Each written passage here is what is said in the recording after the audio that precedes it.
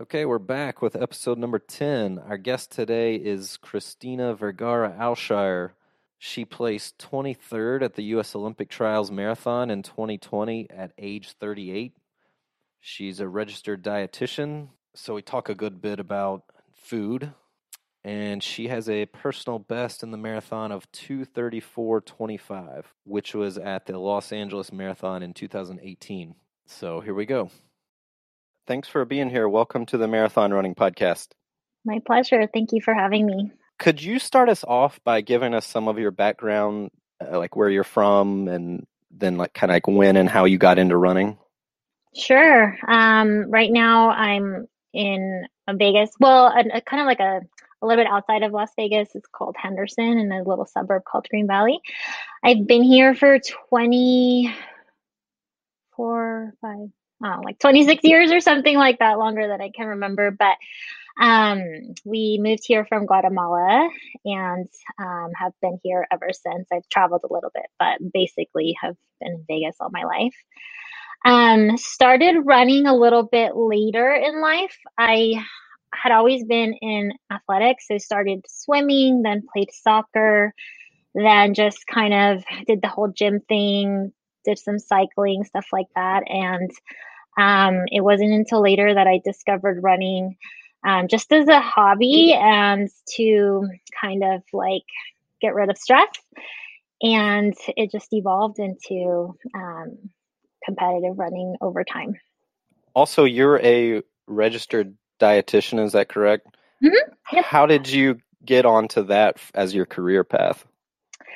So always kind of had an interest in nutrition from my mom. She has always been really into nutrition, just like reading books and, she made everything from scratch when we were young and always tried to be really healthy. So I always had kind of an interest in it, but it wasn't until later that I was thinking about a career path. And I was, again, I started out thinking I wanted to be a lawyer, did not work, and stopped going to school for a little while just to kind of figure out what I wanted to do. And when I was ready to go back, I just tried to think of something that I always liked and enjoyed, and it was two things, athletics and nutrition. So I figured that might be a cool path to take, and so I started that's why I went back to school and did the nutrition thing, and with a concentration in sports nutrition, hoping to kind of marry the two. So what does your practice, what does that look like now? What kind of, are you part of a larger practice? Are you on your own? Yep. So right now I work part-time for an online, like a telehealth company, and my main population is helping people that have diabetes or heart disease and manage those conditions. And then for myself, kind of on the side, I work with athletes. Oh, very cool. Mm-hmm. So when you say you started running later in life and got more competitive as you went along, and before that you were kind of just a general recreational athlete, so you didn't run competitively for any school team or anything like that? Nope, I didn't. I played soccer in high school, and then, like I said, I went to college just for like a year, but it was just like a community college, and it didn't really have a goal of, competing in athletics or anything like that. When I went to school, it was primarily just, focused on education, but I always stayed active. And I wasn't really good at soccer, so there wasn't really a future for me there anyways. It was just something that I did because I enjoyed being in sports. And actually I got into soccer because when we moved here, I couldn't find a swim team to join. So I just kind of played soccer because my brother did, my dad did. I knew, about the sport, but I wasn't really that great at it. So once I graduated high school, I didn't really think about playing in college or anything like that. I just, again, just kind of stayed fit because I enjoy being active. So it actually was later, and it wasn't. So I moved to Connecticut for a couple years just to get away from Vegas and try a new place. And I met a really great friend. We're still really good friends now, but she ran, and she's the one who was like, let's go for a run. And I was like, okay, sure, let's do it. And we would do it just like, honestly, just for fun. Like, we would go to the park and just run around there. And we'd like, it was so funny because we'd joke like we'd end up frolicking in the park after all of our runs. It was truly just for fun. And I did that. And she only did short runs, but I kind of started to enjoy longer runs. So I'd go off by myself a lot of times after we would run together, and did that for a couple years. And once I decided I wanted to go back to school, I came back to Vegas and just kind of kept on running on my own here. So did that for a while in school. Again, just kind of trying to manage stress and get away from studying, And then after I graduated, I started running with a group from the hospital that I was interning with. And from there, we then met up with a kind of another group of people that were being coached. And that's when I started to think about running more competitively. So it just kind of happened by chance. So, from what I've been able to find, mostly on the World Athletics website, they kind of have a database with all these people's progressions. It looks like your first marathon was in 2011, Rock and Roll Mm-hmm. Las Vegas. Does that sound right? Yep. And That you're was in my like first marathon. 3:31. Yes, that was a fun experience. I basically trained myself. I had no idea what I was doing. Um, I just started running longer and longer on the weekends, and I got up to 20 miles. And again, I had no clue what I was doing. I think my husband's dad gave me a book on running, and I read it just to kind of get a concept of what I should be doing. And yeah, so ran Las Vegas, the Rock and Roll Marathon. I could barely walk afterwards. My hips were hurting so bad, probably because I was lacking the strength. But after I kind of recovered from that, um, I just wanted to, do it again. Yeah. But it wasn't until a couple years after that that I actually started training a little bit more with purpose, like for competing. The group that I mentioned that we started training with several years later, the coach, she thought that I could qualify for the Olympic trials just by seeing me run. We'd do some track sessions and some interval sessions, and I was just always trying to keep up with the faster group. And again, just for fun, I just really liked it, and I liked pushing myself. And so she thought that she could develop me and potentially qualify for the Olympic trials. So that's when I started actually training more with like a purpose. So, like, if you look, I'm kind of looking at your on the paper, your progression from the original marathon in 2011 all the way to like the trials a year ago, and it's just this really steady progression. Like, Mm-hmm. there's not really any one big, huge jump you made, but what when you look back over like the past 10 years, do you see it as just a one long, steady improvement, pretty linear, or were there any points along the way where it was like a huge jump or gain in fitness? I think so. I mean, I think it's been just more consistency over time.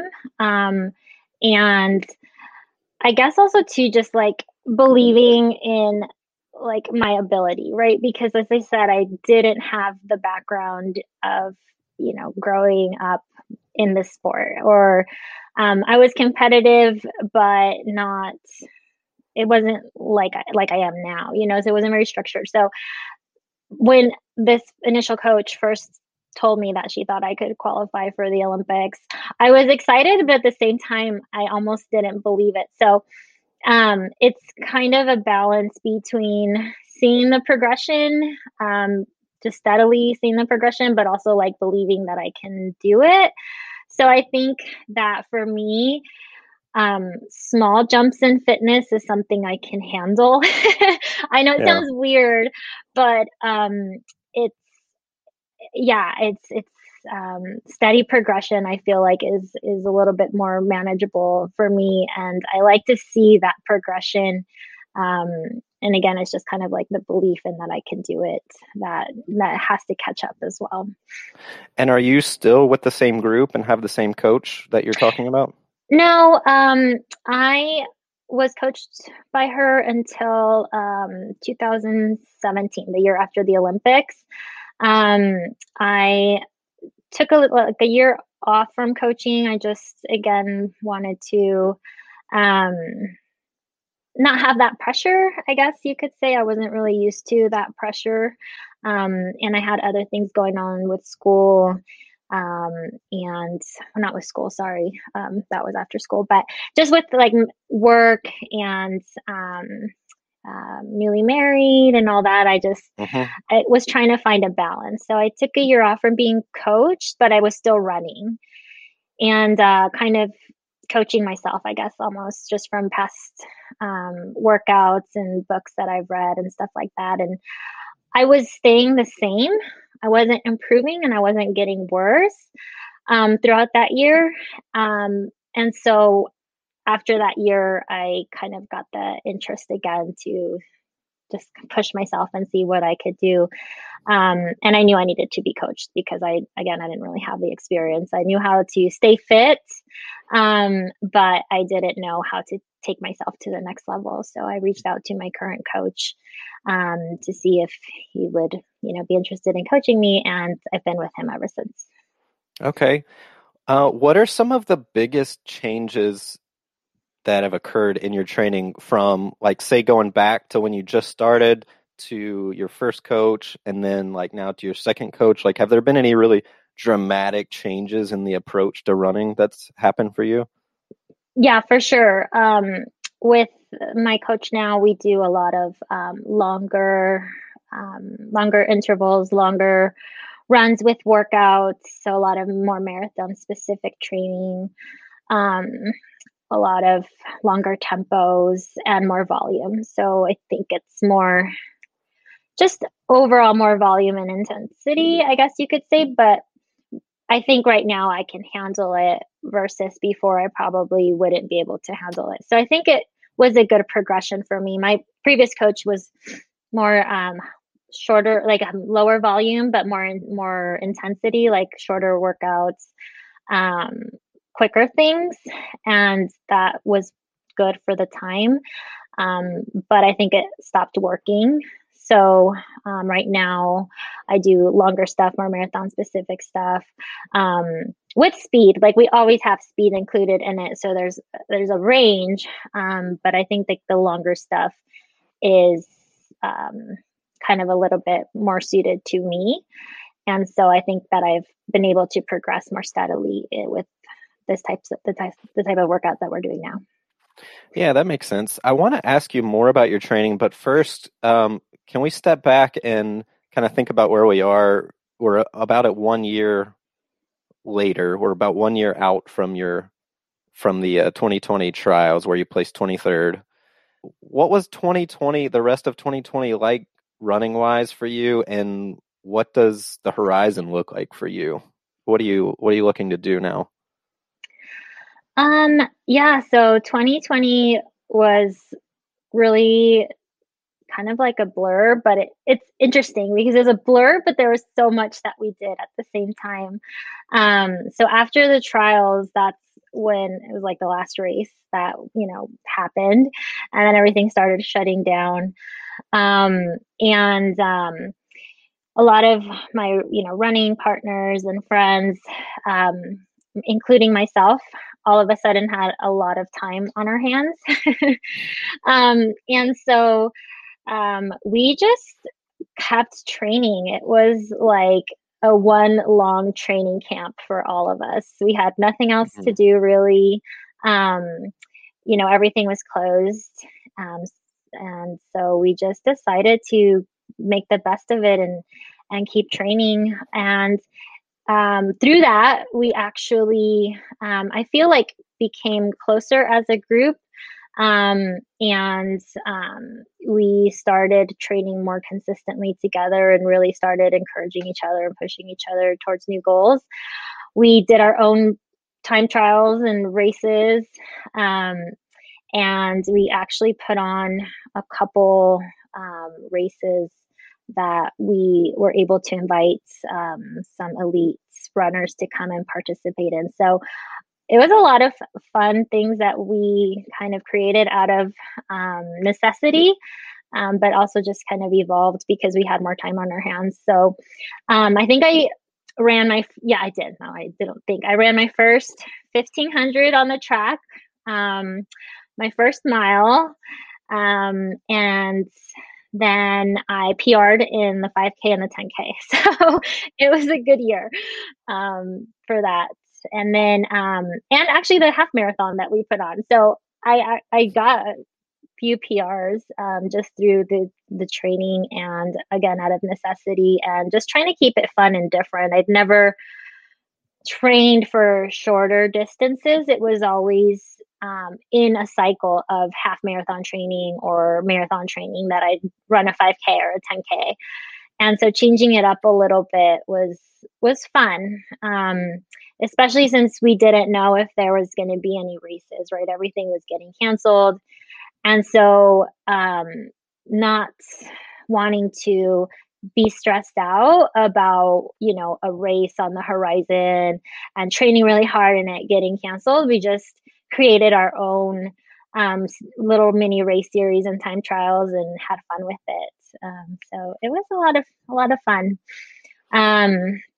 This year, I think that I want to do something different.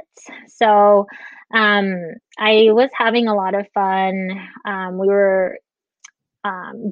We were just doing some of the like shorter, faster training in between, like uh, just the in between like the longer stuff. And Mhm. I saw that I was getting really good at it. And that excited me, right? Because I'd been training like for back to back marathons. Right. And so the shorter stuff is something that kind of intrigues me. And I just wanted to see if potentially I could get faster in the shorter stuff. So we're going to start training for a 10K in a little bit. Right now, I'm just coming back from a break. So Right. doing a lot of base training right now. So Okay. yeah. Very cool. So you said it used to be just kind of one long half marathon cycle after another, and last year was the first time you'd really, I think you said first time you've ever raced a 1500 or mile, and Mm-hmm. then went back and focused on 5K, 10K. How did that go for you? I mean, how do you think the times you ran in those shorter distances like stack up relative to what you've been able to do in the marathon and half marathon? Considering that I had never trained for it and it wasn't like a full cycle, like a training block, Sure. Right, I right. think I did pretty good. So I ran 4:49 for the mile and 4:38 for the 1500, which again isn't like mind blowing or anything like that, but I was really proud with those numbers. And so, yeah, that's kind of why I felt like maybe I could get a little faster, just really for fun. I don't think I could compete in those distances, but just to see what I can get out of my Yeah. body, which is primarily my focus. Well, it's interesting to hear people's, because sometimes people tend to naturally have an inclination toward either the longer stuff or the shorter stuff. So it's interesting to see how they can complement each other. Like, it'll be interesting to see next time you go and build up for a marathon, like how the shorter stuff has maybe given you a new facet of your fitness or something, like Mm-hmm. how they build off each other. What about the 5K and 10K? How did those go? Yeah, so the 5K, I even though I PR'd, which is great, Yeah, I yeah. didn't do as good as I would have liked. But what was my time? I think it was like 16:19 or something like that. And the 10K was 34:08. So I know I Yeah. could get faster. It just wasn't like the day that we did the time trial race, whatever. Like it wasn't the greatest day for me. So I was kind of disappointed with the time because I was really trying to break 16 minutes. But it gives me hope, that I could do it because I feel like I had more in me. My previous 5K PR was 16:34. Okay. So I think that I mean, it's still a PR, but I wanted to break 16 minutes. But I still think I can do it. It's also interesting because, like I said, this your progression has kind of been the reverse of what you typically see people who are running like, top 30 at the Olympic trials. Like, most people focused on the mile, 5K, progressed to the 10K, and then eventually the marathon. But Hmm. kind of going back and talking about the longer stuff, the marathon, the past few years, have there been any certain types of training runs that you personally feel just kind of in your gut, like give you the biggest bang for your buck, or like you feel give you the most benefit, like Hmm. just long runs versus intervals or whatever? Yeah. So it's interesting because there's this one particular workout that I tell my coach is my nemesis, but it's also like if I can nail it, I know like I'm in really good shape, and it's a 15K run, steady, right? So like at the pace that I want to be running at. And it's really intimidating because it's, quite a long way to go at, race pace. And so again, it's more like mentally for me challenging to break that up and, not focus on getting over it, but just like working through it. And so it gives me a lot of confidence. But on the flip side, if I don't nail it, then I get really defeated. So I'm still trying to work on that part of it. So that's one. Another one is um, like a cut down, a long run cut down. So 25 or 26 miles, cutting down pace every 5K. And I always feel really strong and really Mm. confident with that type of a workout. And I really enjoy it because you're just kind of focused on the 5K that you're in, and so it breaks it down for me mentally, just getting through that piece of it. And so after that's done, you just kind of move on to the next 5K and the next 5K and work through those till you're done. And it's fun for me. I really like those two particularly. Is that the longest run you'll do in training, like in the 25, 26 mile range of any intensity? Yeah, yeah, Yeah. that's as far as I'll go. Okay. Yeah. Um, so you're in the nutrition field.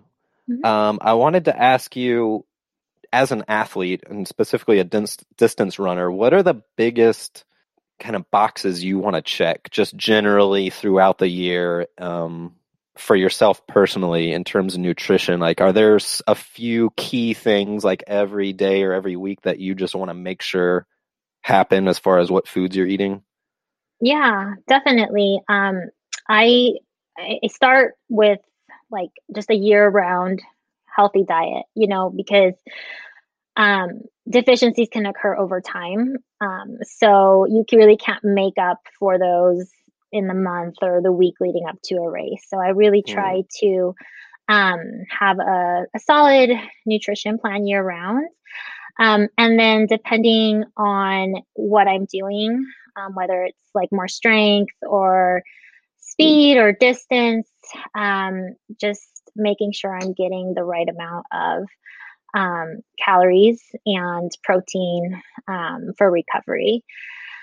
So I try to think about what my week is going to look like and what the focus is, and then just try to get the right amount of nutrients to support those adaptations. And then making sure that I'm getting enough to eat after my workouts because I often will have to work right after I run. I run typically in the morning and then I have to go to work. And so it's easy to just, finish your workouts, take a shower, try to stretch a little bit, and then jump right into work. And then it's like hours that you've gone without eating anything. So, really just trying to make sure that I'm getting something good to eat right after my workouts. And then here in Vegas, because it's so dry and we get quite toasty in the summer months, it's just staying on top of hydration because you get so dehydrated when you're running outside and especially in the summer months. It's really hard to catch up if you don't pay attention to your hydration.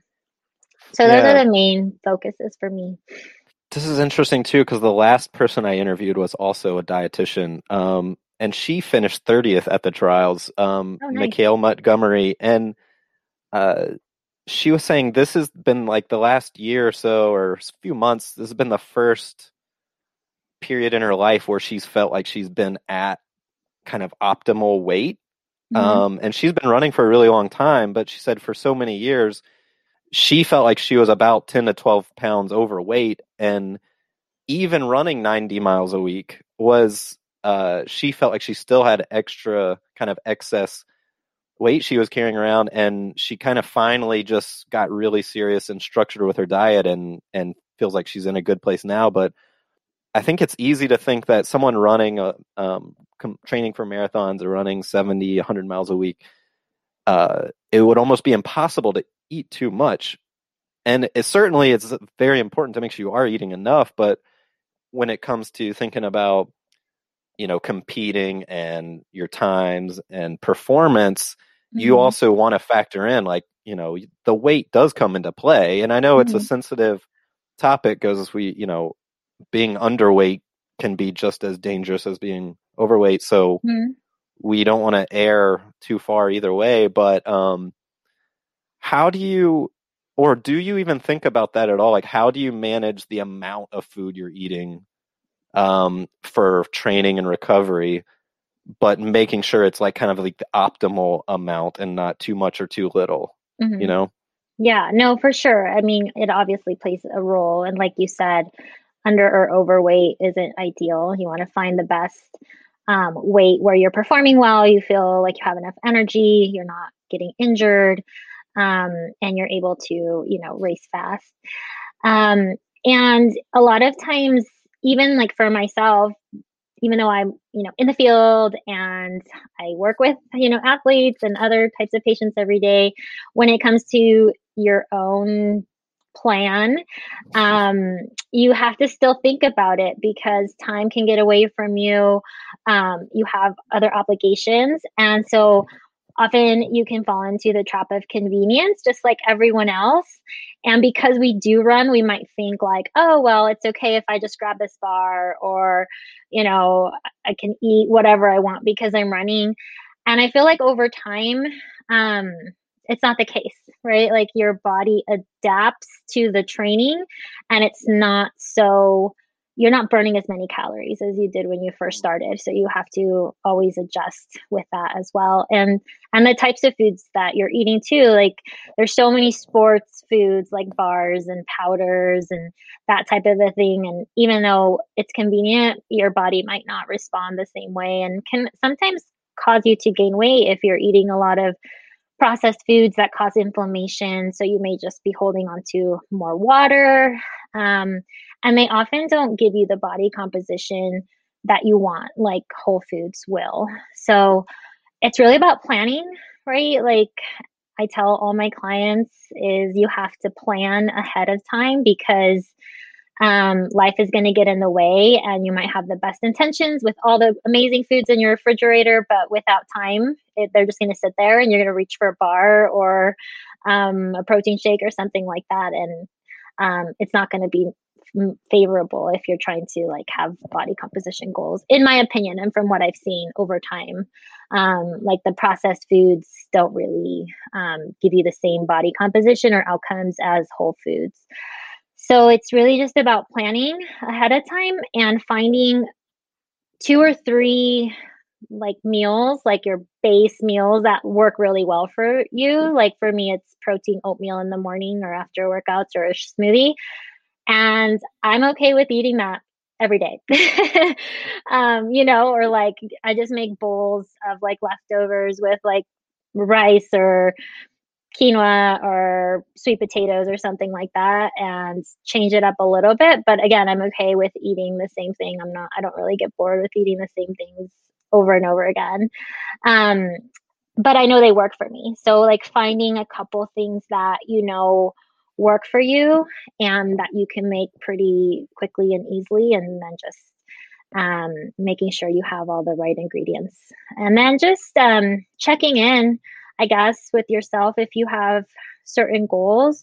Um, asking yourself if the foods that you're eating are working for you, because our body responds so differently to different foods. I've self experimented with different types of diets and strategies, and I've found what works for me and what doesn't. And it might be very different for other people. So always, um, you know, learning from experience as well. Um, and that's okay if something that is working for your friend doesn't work for you. We're all so different. So just kind of trying to find the foods that your body responds best to. This kind of goes for training and eating. It's like this balance between going by what your body is telling you versus going by external metrics. Like you could say weight or body composition versus like how I just feel. Mm-hmm. Um, if you just go by how hungry you are and just eat when you're hungry, and then maybe have like a weekly weigh in just to monitor it or whatever. I mean, do you think, because it's really hard to scientifically go about your diet and measure calories, measure each of the macronutrients and write it all down and log it. I mean, that's a lot of work and almost impossible sometimes. And even to know how many calories you're burning, that's kind of a big question mark. So I think most people probably just at the end of the day, I eat when I'm hungry. But at the end of the day, you still do need a certain number of calories, whether Mm-hmm. you feel them or not, because it is calories in, calories out, and you maybe you need a little deficit, maybe you need a little surplus at certain times, but at the end of the day, the numbers do matter. Mm-hmm. So it seems like there's this conflict between the hard numbers of the calories versus how I'm feeling, because it seems like it could be possible to undereat but still be satiated, if you're Mm-hmm. just eating a ton of like celery and potatoes and stuff. So I mean, Yeah. at what point do you stop going off just like what you feel and look at the numbers and the external stuff? Right. Yeah, no, absolutely. Because it can go both ways. Some people aren't hungry after workouts at all. Mm. And so they underfuel if you were just to basically go off of how you felt. Um, and other times when your training's really hard, you're hungry all the time. Um, and if you're not sleeping, because oftentimes when you're, training really hard, your sleep gets impacted. And so that's going to make you more hungry. So you can't only go off of how you feel. Um, and like you said, tracking all the time isn't um, really practical either, because there's a lot of other things that we have to think about, but it's useful. So I always recommend when you're in your like base phase of training, so or off season, that's a good time to determine your baseline calorie level, right? So a week where you're not gaining or losing weight, you're just kind of in balance, and tracking what you eat, right? And then you determine what your body needs just to maintain its weight without. You might be doing some level of exercise, but it's nothing crazy or too intense. And so once you get your baseline and you look at what you're eating, you have an idea of how many calories that is. not because you're necessarily weighing and tracking everything, but you just know, right? Like if I eat a half a cup of oatmeal and a banana every morning, like I know that that's, what my breakfast calories need, so you just kind of start to understand that. Um, and so after you get your baseline level of calories, then you adjust based on your training. So, you know, again, it's a little complicated because depending on how fit you are, you're going to either burn more or less calories on the same run.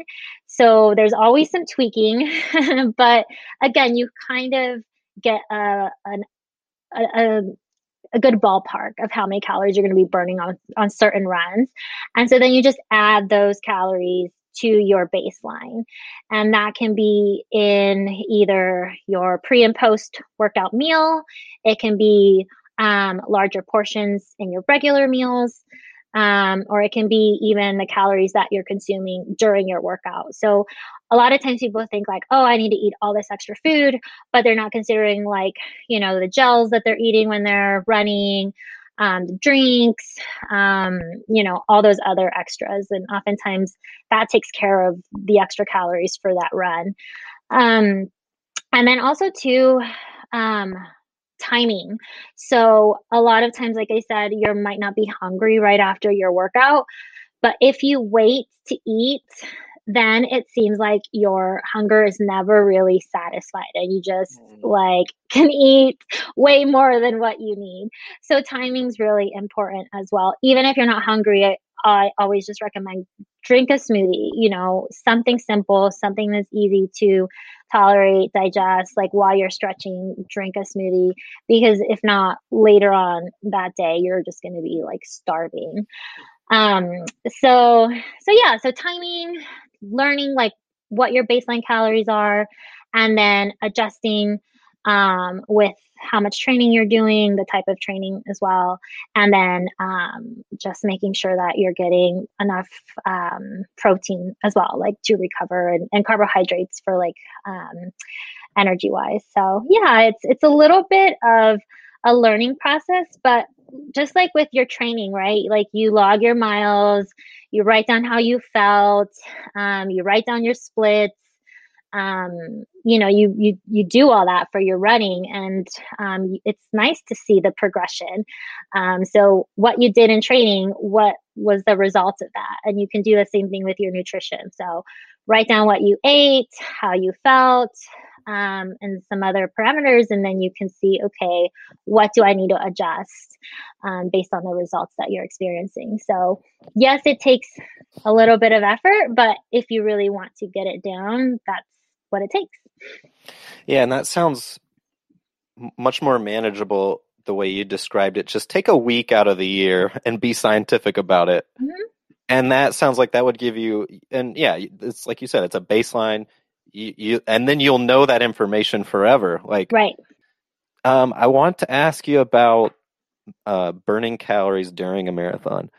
So there's this rule of thumb I've heard out there, and it changes, obviously based on, age and weight and things, but there's a rule of thumb that you can store roughly 2,000 calories worth of glycogen. That's like most people's maximum, give or take. Which happens to be very close to, and most of the time slightly less than, the number of calories it takes to run a marathon. So for most people, there's this natural deficit of what the carbs you can store versus the carbs you're going to burn, or the calories you're going to burn, I should say. Because obviously you have almost an unlimited amount of fat as a fuel, which can come into play, which you want it to come into a play during the marathon. You want to be able to burn more fat so you can conserve the glycogen stores. How do you think about eating before a marathon? Do you think it's hard or easy to make sure you've maxed out your glycogen stores going into a race? Right. So, okay. So you're right. We can store about 2,000 calories, depending on the size of the person. Um, some of it gets stored in your liver, and then some in your muscle. So it's going to depend on your muscle mass as well as to how much glycogen you can actually store. So someone with more muscle will potentially be able to store more glycogen. So that's one thing.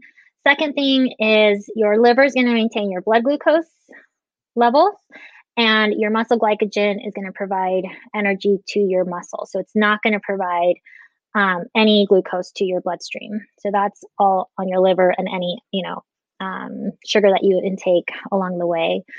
And at about 50% capacity, so once you've burned through 50% of your glycogen stores, your performance is going to decline. So your body's never going to give up all of its glycogen either. And that's why you're going to slow down. One of the reasons, not the only reason.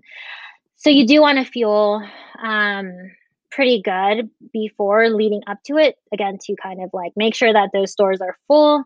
And also during the marathon as well, because again, once you hit that 50% mark, your performance is going to decrease. You're going to slow down. So leading up to the marathon, you want to just shift the amount of nutrients that you're consuming. So if you're eating, like kind of a balance between proteins, fats, and carbs, I usually just say decrease the fats, increase the carbs. So not necessarily more calories, just the percentage of carbs to fat. So that way you're maximizing your the glycogen in your muscles. And then I would say like 2 days before the marathon, that's when you can really bring down the fat and really focus in on those carbohydrates. One, so that you're not waiting till the last day before the marathon to try to get in all those carbohydrates, because it does take 24 to 48 hours for that glucose to get stored as glycogen. And two, at least for me, if I eat a ton of carbs the day before, then I kind of feel a little bit heavier and sluggish, like after Thanksgiving, where you're just kind of like in a phase coma, like you don't really want to move because you had too much sugar. You can feel the same way the day, after you eat a ton of carbohydrates. So you want to give yourself like 2 or 3 days to maximize the glycogen storage and not feel super lethargic the next day. And then practicing like you're feeling during a marathon, just kind of like what your body needs to maintain that effort level. You're right, you are going to burn some fat, but you still need carbohydrates to help that fat get burned. And if you're relying only on like your fat stores, you're going to be consuming more oxygen. So you don't want to you don't want that to affect your performance, right? Because if you're consuming more oxygen, then you're going to slow down. So you want to have a right combination of how much carbs you're eating or taking in as you're running as well. Something you just said there, you need carbohydrates to help you burn the fat. Mm-hmm. Can you explain that a little more? Yeah. So in metabolism, there's certain nutrients that are needed for the process to occur, and a lot of those are made from carbohydrates. And so if you don't have enough carbohydrates in your system, that whole process will slow down just because you don't have those nutrients available for the metabolic process to occur. So you might have all the fat, but you don't have the right nutrients to break down that fat in order for it to be metabolized for energy. So you always need a little bit of carb in order for fat to be metabolized and used. Something else you said, it takes 24 to 48 hours for the glucose to be stored as glycogen. Mm-hmm. So if leading the week of the marathon, we're trying to get, maxed out up to 100%, if we want to call it 2,000 calories or whatever our 100% maximum storage, Mm-hmm. That level of glycogen storage, how maxed out are those stores on a normal basis? And I'm trying to kind of picture like how different that state of being is versus just our normal, you know, any other day of the year. Hmm. Yeah, so if you're really good at your nutrition, like your your recovery nutrition and fueling, you might be at like 80 or 90% because it's hard to be able to um, be at 100% because you're either doing a double run, you're strength training, you're going to be running the next day, so likely you're not at 100%. Um, but if you're at a deficit and you're not recovering and you're not eating enough to restore those glycogen levels, then you can incrementally decrease the amount of glucose that's in your muscles, and you'll see your performance decline.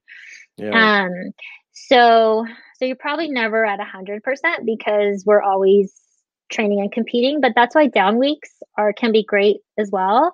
In your training cycle, if you have down weeks every third week or fourth week, that's a good opportunity to, restore your glycogen levels so that you're entering that new week as close to 100% as possible. Yeah. I'm just imagining, most people 2 or 3 days before a marathon thinking they have to eat this enormous kind of unusual amount of food because, they want to load up or whatever. But it sounds like you probably don't actually have, like you said before, it's not necessarily that many more calories than you would normally eat. It's Mm-hmm. just maybe increasing the ratio of carbs. It takes some of the pressure off this mindset that you have to just pig out for 2 days or something. Because, I mean, that could probably have some negative effects, like you were saying, feeling bloated or even like gaining a Mm-hmm. couple pounds or something.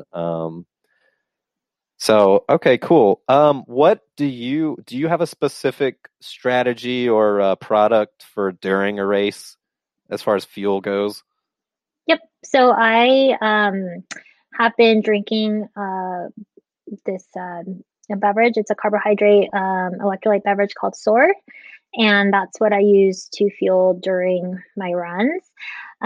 So fortunately, I am able to have bottles, like fluid stations along the way. Um, uh, and so I drink about 4 to 6 ounces of that every 5K. And that seems to work for me in terms of like my ability to, uptake that amount of fluid without it causing any upset stomach. But again, I've practiced for a long time, finding Hmm. that, the right amount. And one thing that I always kind of try to encourage is to start early because the later that you start, your core temperature goes up. And so it's harder to absorb glucose. Hmm. So if you wait until, you actually need it, it's going to be harder for your body to absorb it. So start early, even though you don't need it. Like you might be like, why am I even taking this at 5K? I have burned maybe 100 calories. It's not for right now, it's for later. Again, just kind of priming your body to be able to use the glucose.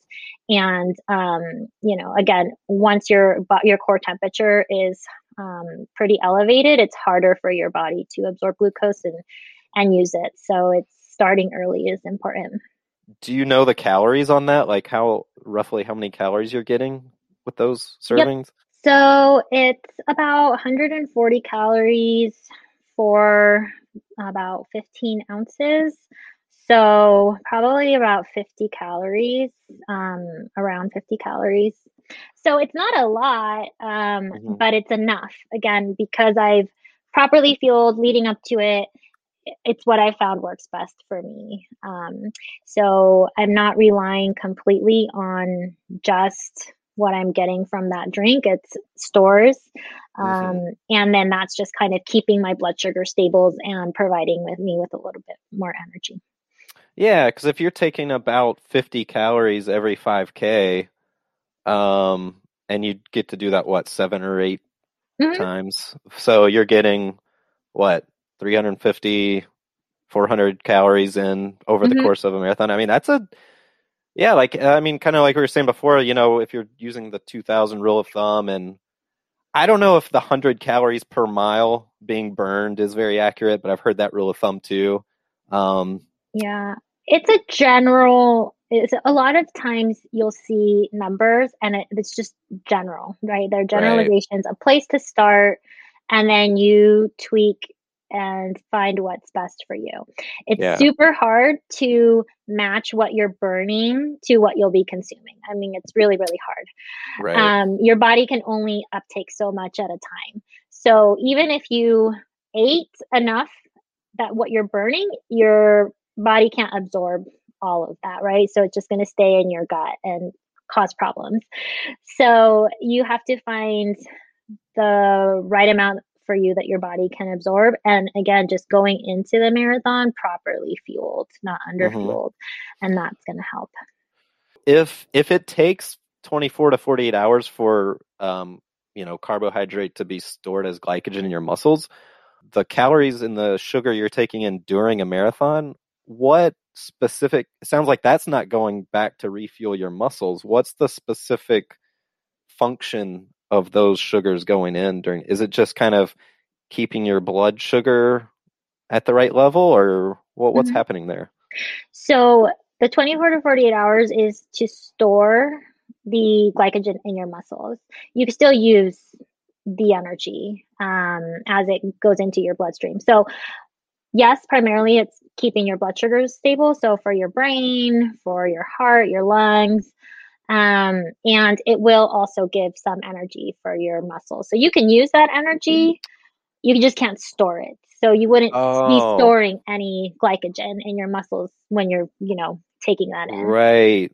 Okay, so muscles can use energy from its stores or from coming Hmm. in from the bloodstream at the same time. Okay, Absolutely. Yeah. that makes sense. Yeah. Um, One more question on the glycogen, real quick. How, Sure. if it takes that long for it to actually become stored, how long do those stores just hang out if they're never like touched or burned up? Do you know like how long they can just last in your muscles? I mean, if you're, so it depends, right? Like if you're eating a normal diet and you're never exercising, then you're going to be using some of it, right, just for normal daily functions, but you're probably never going to be tapping into it that much. So, any other carbohydrate will be used for like the energy that your body needs right now just to survive or stored as fat. Hmm, Yeah. So there's not an unlimited capacity of your muscles to store glycogen. Once they're full, they're full. That's it. There's no right. there's no stuffing it in there anymore, right?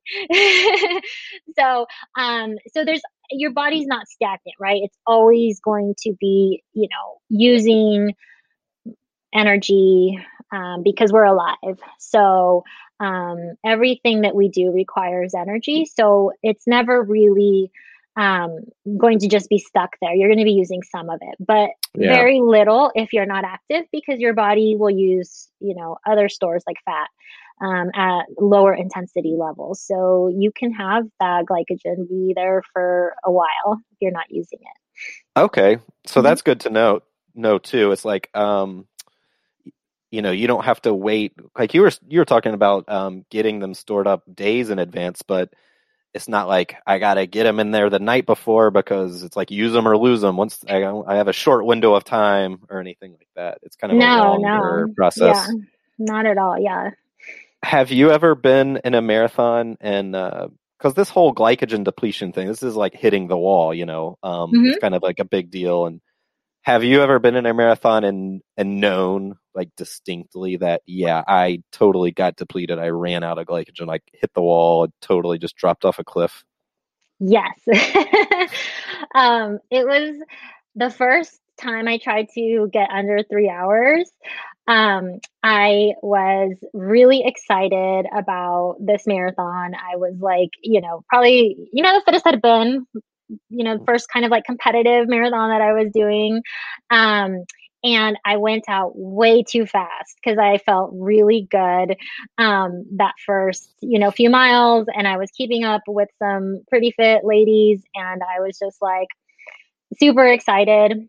probably burned through all my glycogen stores that first like half marathon, and then I just was like holding on. And I remember um the last probably like 2 or 3 miles, I my pace just like changed dramatically. It was like a minute and a half slower than what I was Mm, trying to run. And the only reason that I made it was because I had friends on the sidelines that were just like yelling for me to finish because I really wanted to stop. So that, and then also the LA Marathon, the trials in the LA Marathon, it was really, really hot, and you burn through a lot more glucose when it's hot. mm. And so, yeah, that I walked a few times during that marathon. So, yeah, those two stick out for sure.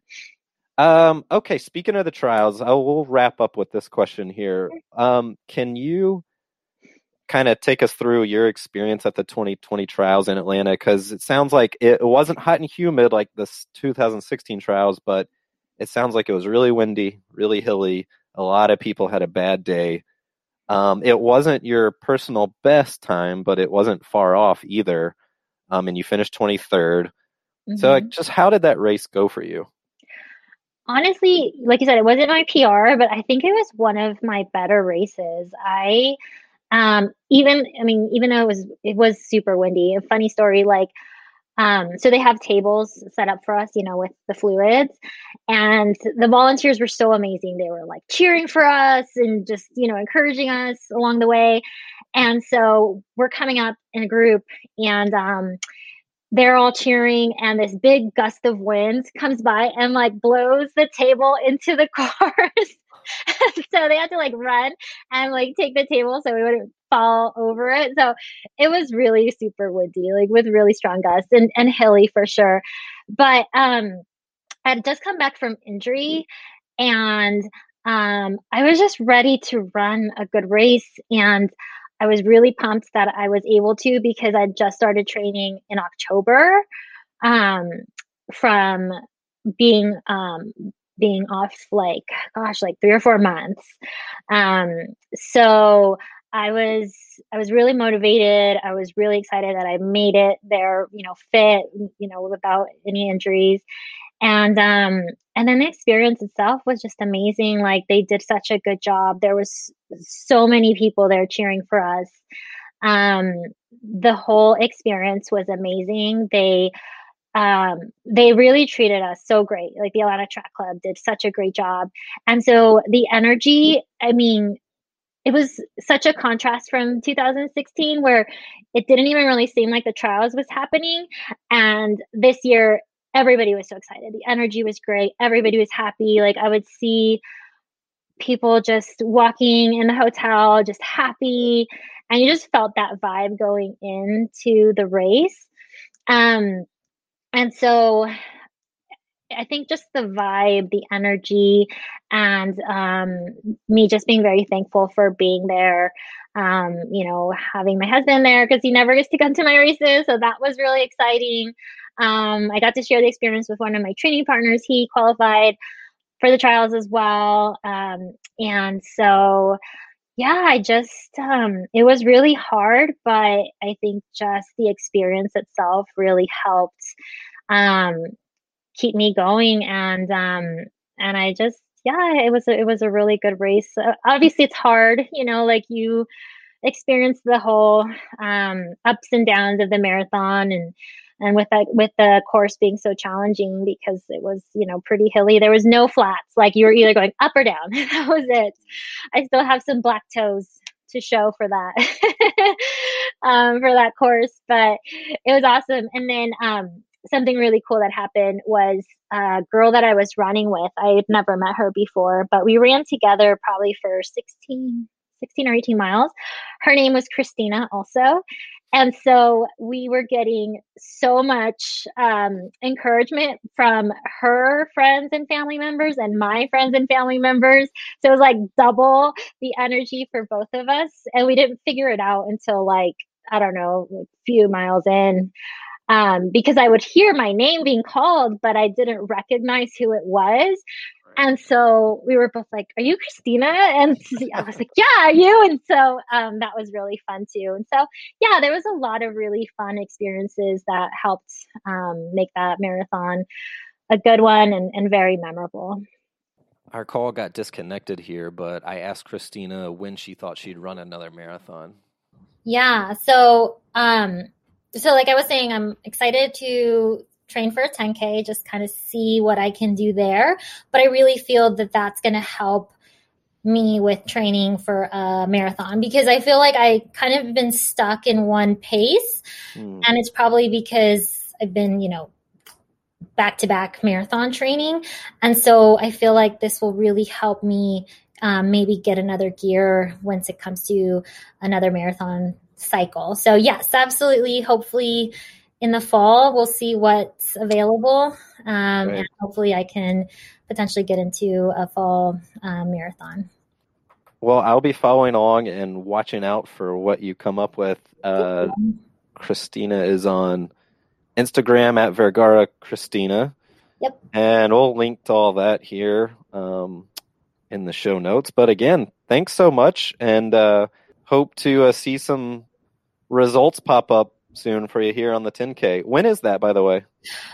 We haven't decided on an actual 10K because there isn't really many out there. So right now this month, again, I was just kind of getting back into the rhythm of things and seeing how my body responds and then putting something on the calendar. So okay. I haven't thought of a date just yet, but hopefully soon. And yeah.